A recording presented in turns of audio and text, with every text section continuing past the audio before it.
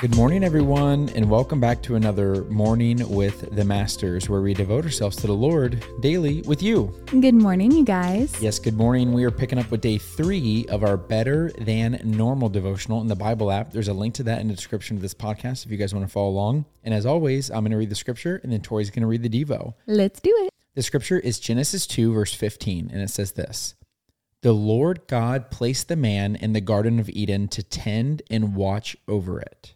The devotional today is on work, and it says, "Work is a good thing God has given all of us. Children work at school and do chores at home. Teenagers train in sports while others get their first job. Adults work at raising kids, serving others, and running companies. Some of us go to work away from our homes, and some of us don't. Some of us get paid to work, and some of us don't. And some of us love our work, and some of us don't.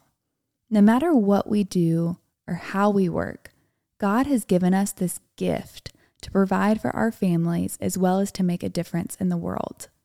While our work is a gift from God, sometimes we can develop an unhealthy relationship with it, just like with money.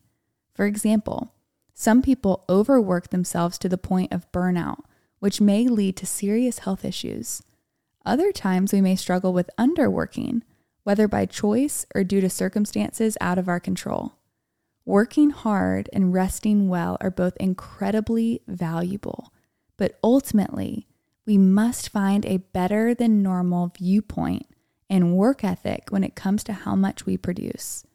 Let's take a look at the difference between what's normal and better than normal can look like in our work lives.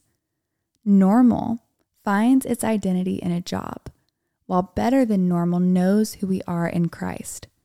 Normal chooses workaholism, while better than normal knows when to say no. Normal accepts exhaustion, while better than normal values rest.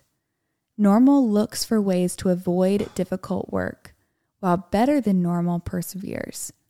Normal sees what we do, while better than normal sees purpose in how we work. Normal does the bare minimum, while better than normal works with integrity. The people who live on this planet are unique and diverse. Regardless of how we work, the point is that we choose to work hard at whatever we do.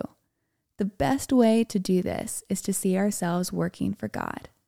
Colossians 3:23 says, "In all the work you are doing, work the best you can. Work as if you were doing it for the Lord, not for people." No matter what our work schedules and tasks look like, let's consider Jesus to be our employer. Yes, we should work hard to do our jobs well and honor our earthly employers. But placing Jesus at the forefront of our minds is even better because we can then honor him by working hard and resting well. In what ways do you feel healthy? And in what ways should you make changes? Spend some time thinking through your work life today.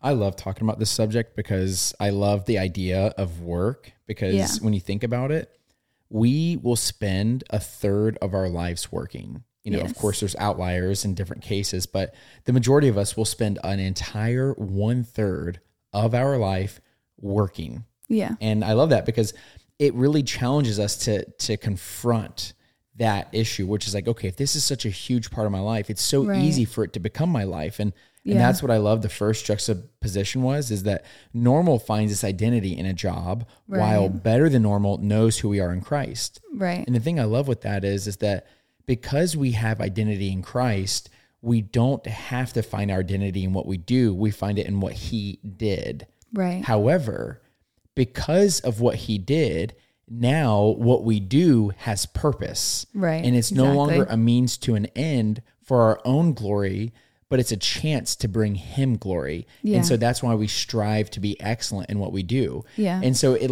whenever we find our identity in him, it on one hand lessens the pressure of work and greatens the purpose of work. Ooh, that's good. Ooh. Fire, babe. Is that a title for this episode? Man, it's a really great perspective, because I think a lot of us as Christians, I think a big question that we get all the time is, what is my purpose? What is my calling? And then as soon as you become a Christian, you think that you have to go into ministry.